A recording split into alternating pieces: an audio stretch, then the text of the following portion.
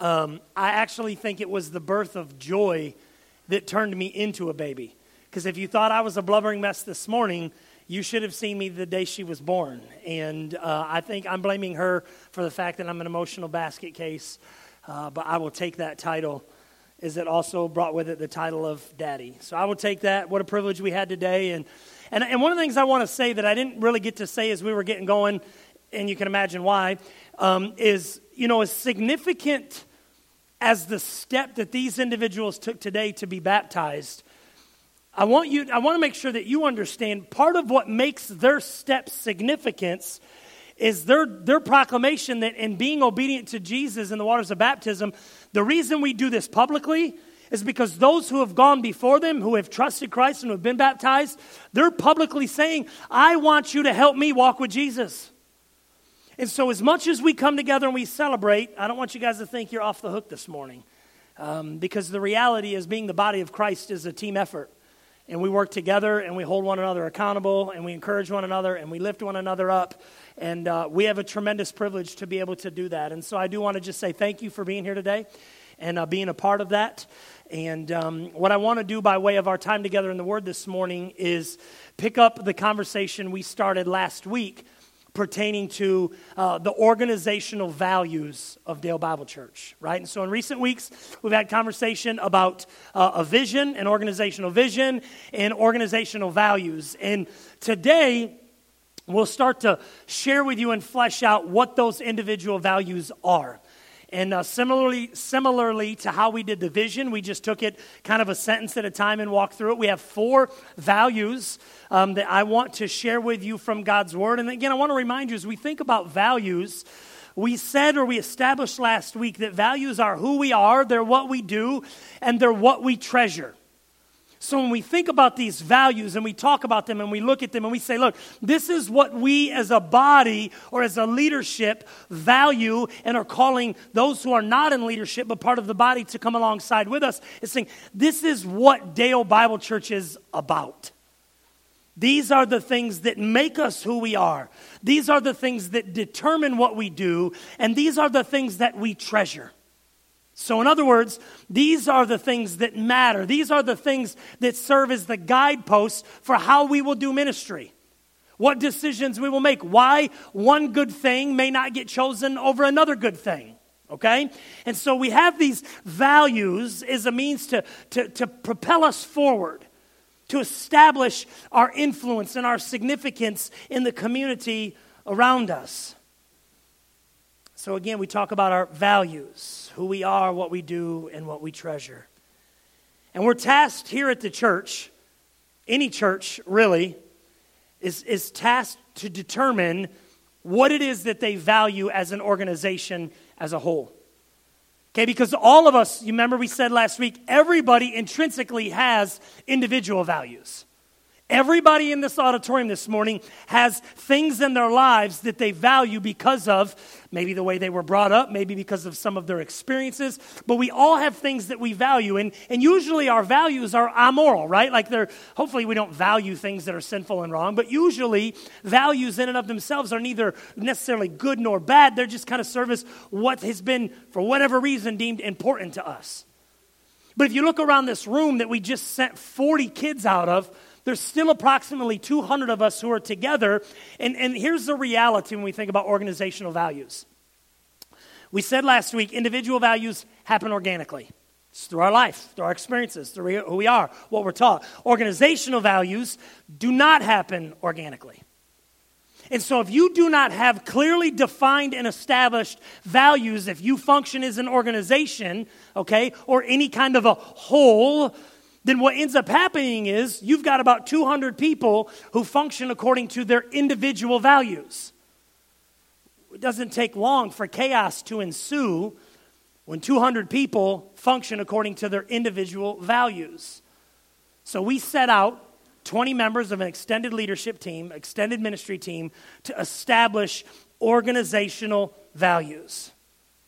Again, we did work together, and we did work ahead of time. There was not a lot of work, like it wasn't like it was exhaustive, but there was thorough work that went into this process with the group, okay? And I want you to understand something. When we first started this process of establishing and identifying our values, the list was kind of long. But it was very clear in looking at the list. There was a number of things. Again, you get 20 people together, you end up with a lot of check boxes of what we value. And there were a lot of things that only had like one check, maybe two checks. And it became clear that those were significant individual values, but because so few of them were checked, every one of us checked 6 things that were of our highest value. And so when you start looking at things that got 1, maybe 2 checks, what's that communicating? That organizationally, that's not a value. Because the group as a whole didn't value that when the value assessment was collected and compiled. And so we took and we eliminated right away a lot of the values as organizational values that didn't have a high response. Because they didn't speak to the majority of that team that was together. And as we did this, there was one absolutely overwhelming value for those who were a part of this team at Dale Bible Church. They're going through this process. And it was holiness. And you see that, right? It's on the screen before you. It's in your bulletin. The first value we want to look at is the value of holiness. This was the primary priority for the folks of this extended ministry team. And so our statement encapsulating how we view holiness is this: we value holiness. Therefore, we strive to grow in Christ's likeness, being set apart from the world by dying to self and living out the truth of Scripture through the power of the Holy Spirit to the glory of God. And you see on the screen there before you, those are the references that we attached to that value statement. We value holiness. Therefore, we want to grow in Christ's likeness. We want to be more like Jesus because he is the very definition of holiness.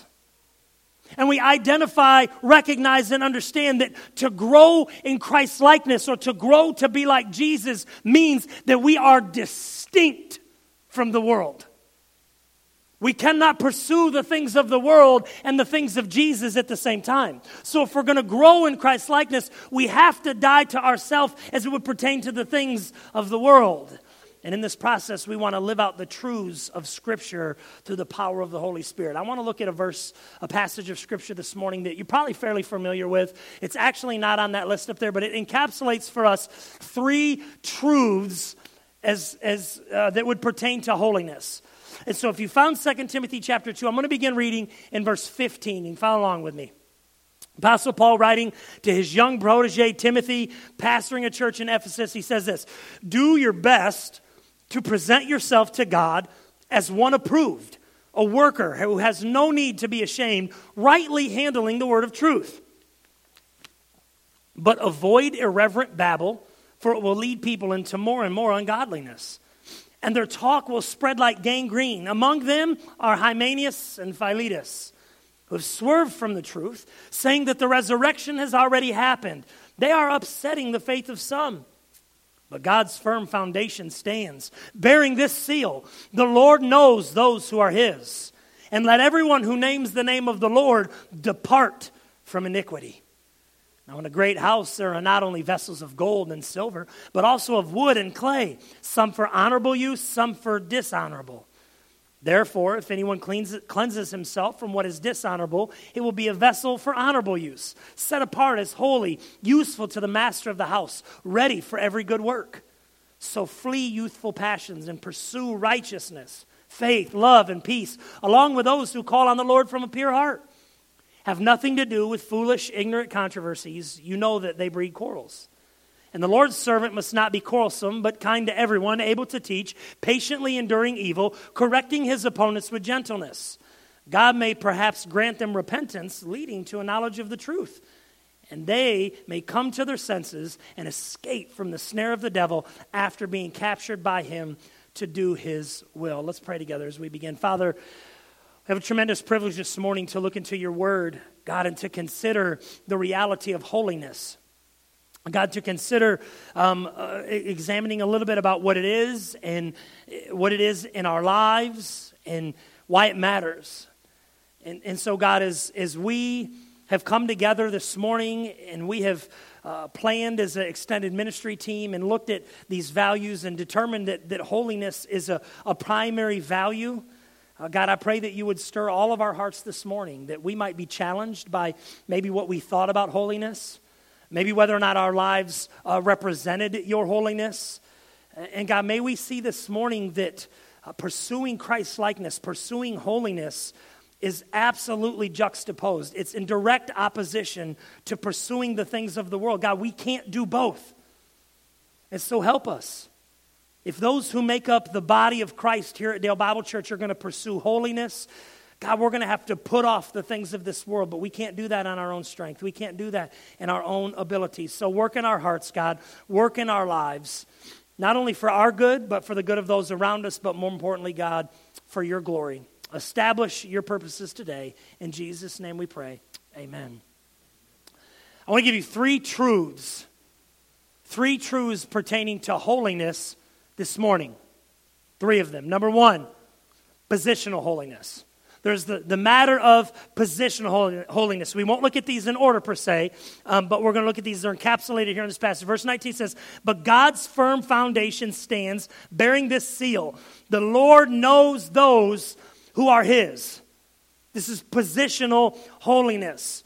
And the reality of what's transpiring here in Ephesus, we'll talk about this, is there's a couple of individuals who are teaching and proclaiming and telling people things that are contrary to what Paul had taught them when he was there. And the people are getting all worked up and they're getting all upset about it. And these people they're veering away from the faith. And so there's this overwhelming concern for Hymenaeus and Philetus, the ones who are causing the controversy. And Paul tells Timothy, don't worry about Hymenaeus and Philetus. God knows who are his. God will establish his purposes. God will do what he has set out to do because he knows who are his. He knows positionally who is right with him. To be God's is to be righteous. To be righteous is to be in line with what it is that God requires in order to be one with God. And that might sound fancy, but it's really not. If we're going to approach a holy God, we have to do it the way he declares us to do it. We don't do it on our own. We don't do it with our ideas or our measures.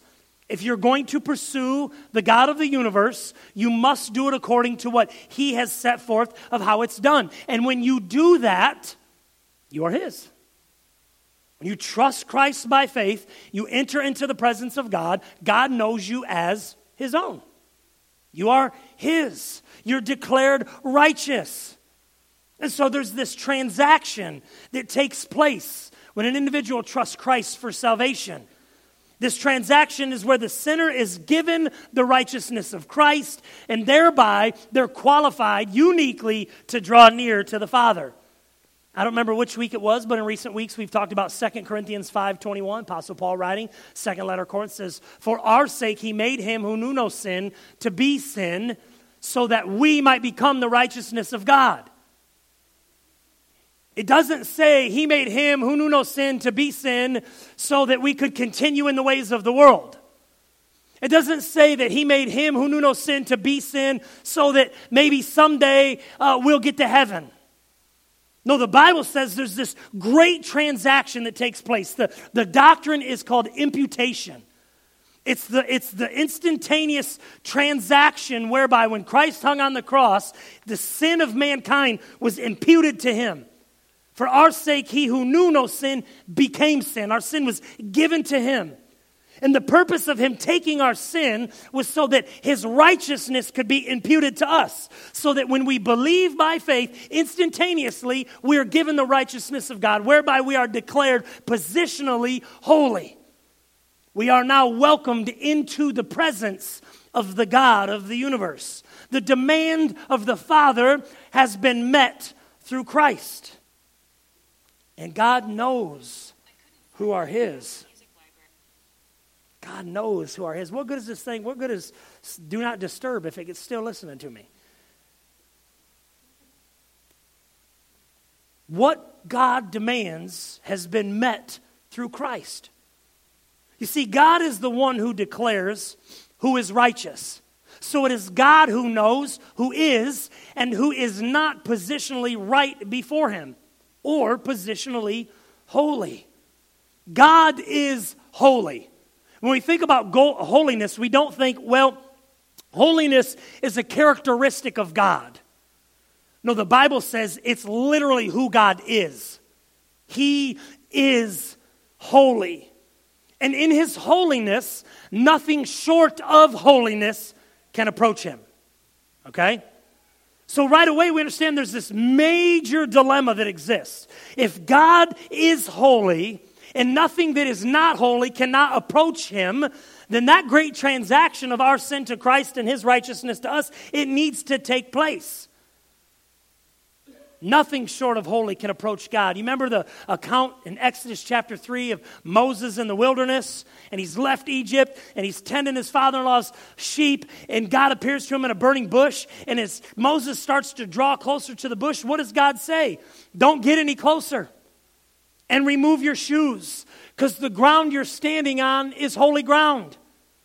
Anybody remember who Nadab and Abihu were? Nadab and Abihu were the sons of Aaron, the high priest. And by this point, we've got approaching God in his tabernacle, his dwelling place. It's established. It's reserved for a few. There's certain ways that it has to happen. And Nadab and Abihu, they go in the tabernacle and they start making, kind of doing their own thing. Anybody remember what happened to Nadab and Abihu? God struck them dead on the spot. Because his holiness is all-consuming. If there was a way to describe God's holiness, I don't know that there really is, but I think when we think about our sun and our solar system, it kind of maybe gives us an idea. Okay? Now the sun is great. Even though the sun is hidden behind the clouds today, all of us together this morning are still reaping the benefits of it. We can see because of the light that it gives. We're warm because of the heat that it gives. Not as warm as we have been, but nonetheless it still sustains us. It grows our crops. It is absolutely necessary for every part of our being in existence. And the sun is a great thing. But what happens if you get too close to the sun? It consumes you. It literally just consumes you.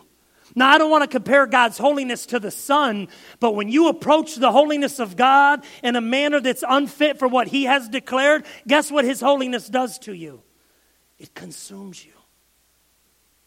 You and I, mankind, we cannot enter into the presence of God and his holiness without being consumed. Therefore, we must trust Christ and receive his righteousness, whereby we're declared holy. But here's the thing.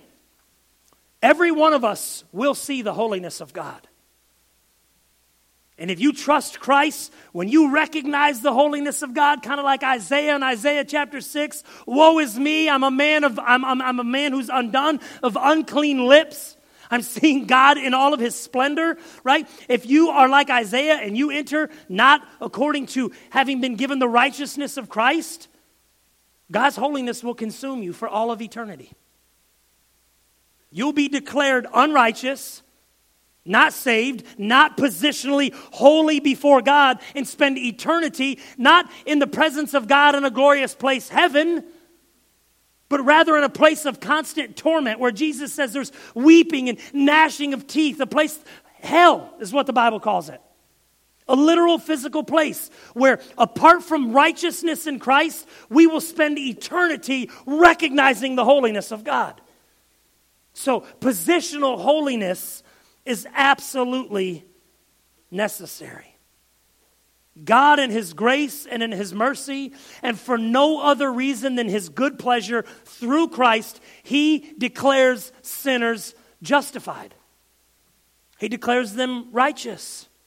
And in doing so, renders them holy. And so those who have been declared holy by God, they are known by God. And if we're positionally right with God, and we're known by God as his, then we're called to something greater than ourselves. At least it's the acknowledgement. We're always called to something greater than ourselves. But being declared positionally holy and right before God is an acknowledgement that we're called to something greater than ourselves. And if this is true, if we're declared holy and we're called to something greater than ourselves, there absolutely has to be ramifications of holiness upon our lives.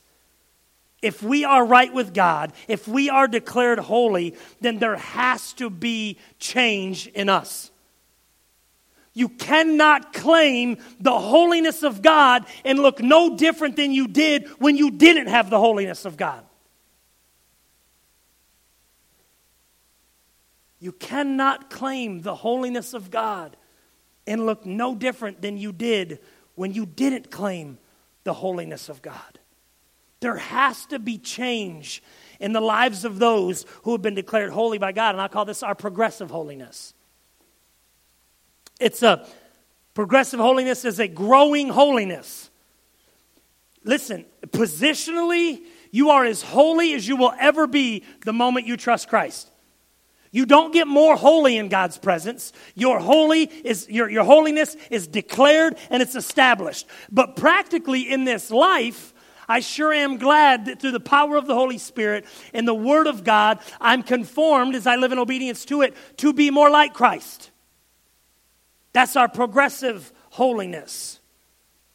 And this is the portion of our value statement where we declare that because we value holiness, we want to pursue Christ's likeness.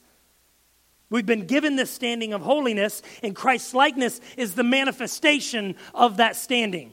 So because we've been called holy, we want to look Christ-like in the world that we live. We want people to see Christ in us. And given that we value holiness, we desire to be individuals and the body as a whole that pursues Christ-likeness. J.C. Ryle once said, holiness is the habit of being of one mind with God, according as we find his mind described in Scripture. It is the habit of agreeing in God's judgment, hating what he hates, loving what he loves, and measuring everything in this world by the standard of his word. And this disposition of pursuing holiness is all throughout this short passage that we've read together. Now, I always want to be careful to clarify and make sure everybody understands, I am not proclaiming this morning that doing things that the Bible says makes us right with God. There is nothing that we can do that will make us right with God. The only thing that makes us right with God, Christ has already done.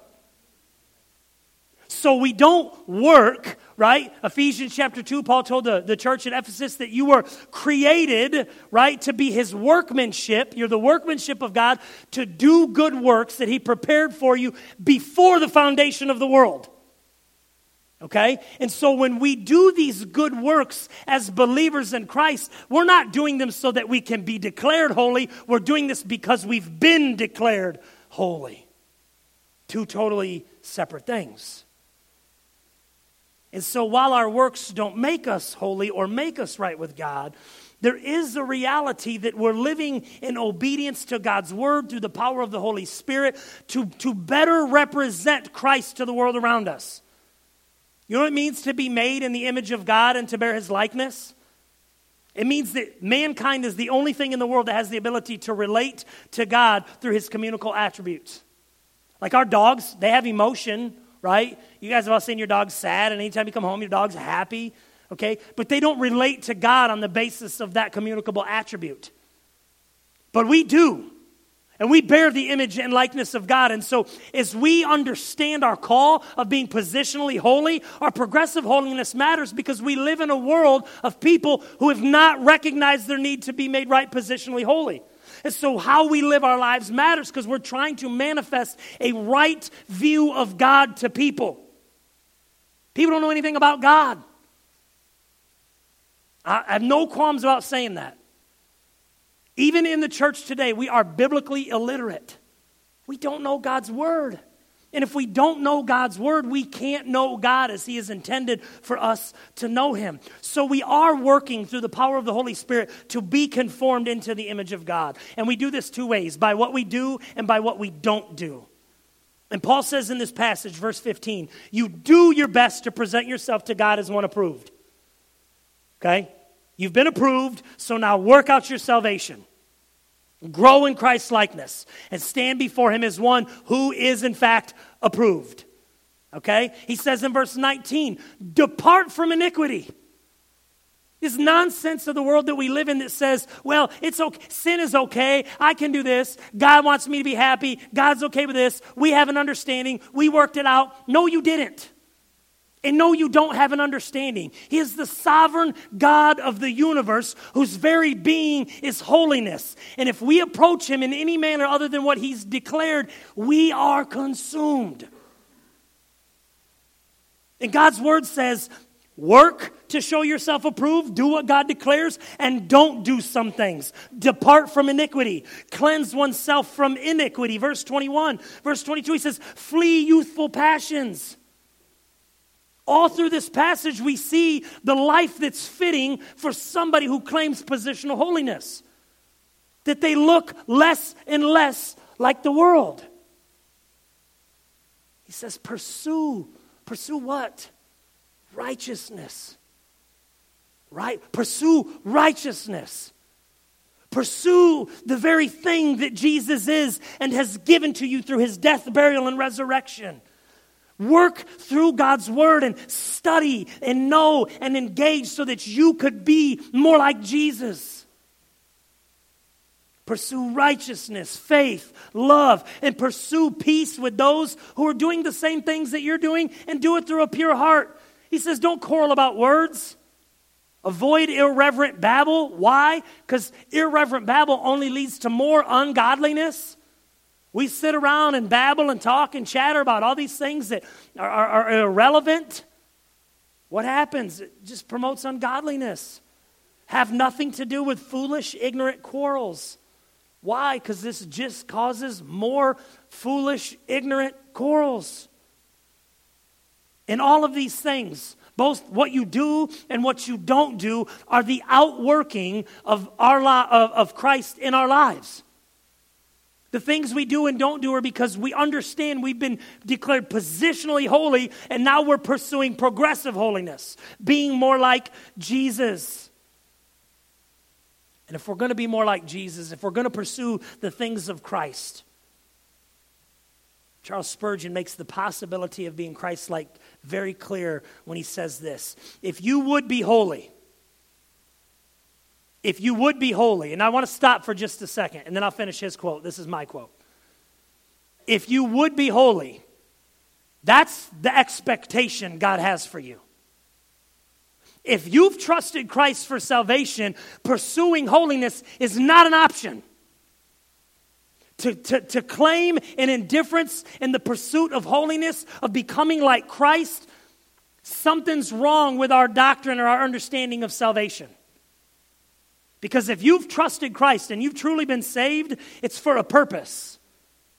And the next logical step is to begin to the outworking of bearing out who Christ is in your life. And so Spurgeon says, if you would be holy, so this applies to anybody who would say they've trusted Christ. If you would be holy, you must live close to Jesus.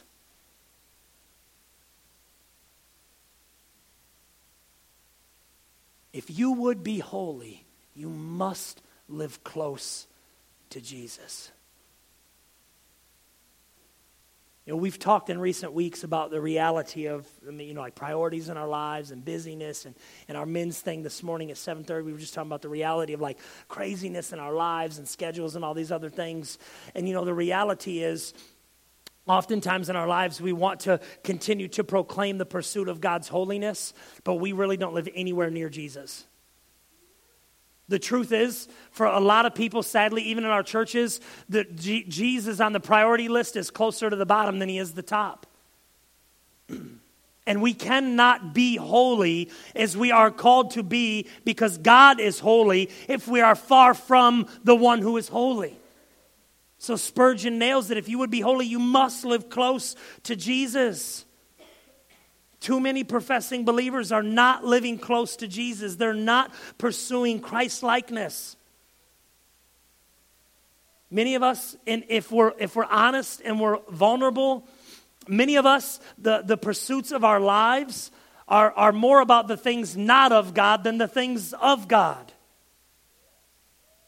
For those who've been declared holy, we must pursue this holiness progressively in our lives. And to do this, we have to do it through what God has declared in His Word. We don't grow in Christ's likeness any other way other than how God has called us to.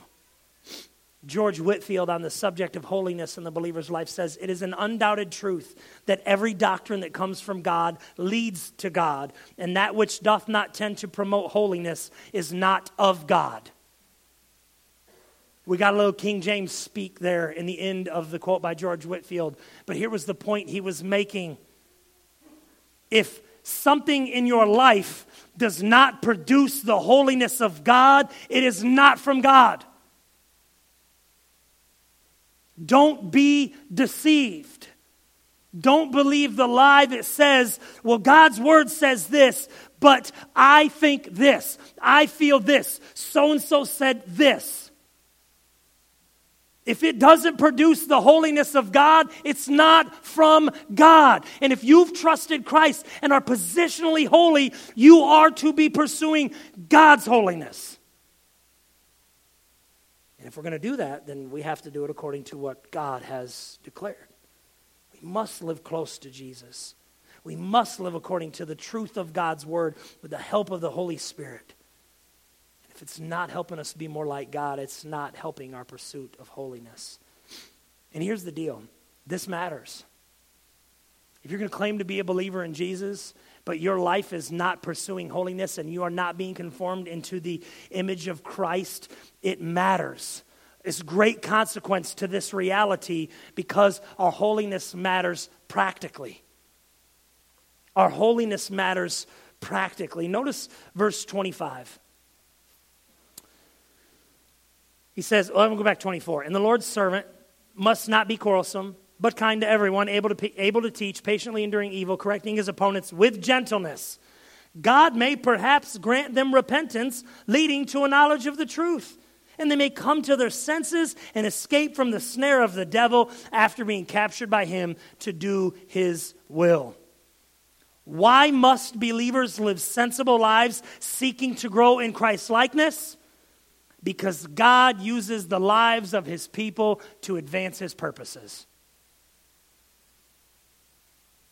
God doesn't just use the pastor's life. God doesn't just use the pastor's wife's life. God doesn't just use the 20 people who are a part of the extended ministry team who's working with IBL. God uses the life of every individual who has been declared positionally holy by God through faith in Jesus Christ to advance His purposes. Period. And maybe you've never thought of that. Maybe the truth is this morning you viewed your life in terms of Christ and the church and Christianity as a matter of little significance. Maybe today you've thought, you know, what I do really doesn't matter. I'm not important. I can't make a difference in the church. I can't do this or I can't do that or it doesn't really matter. That's all a lie straight from the pit of hell.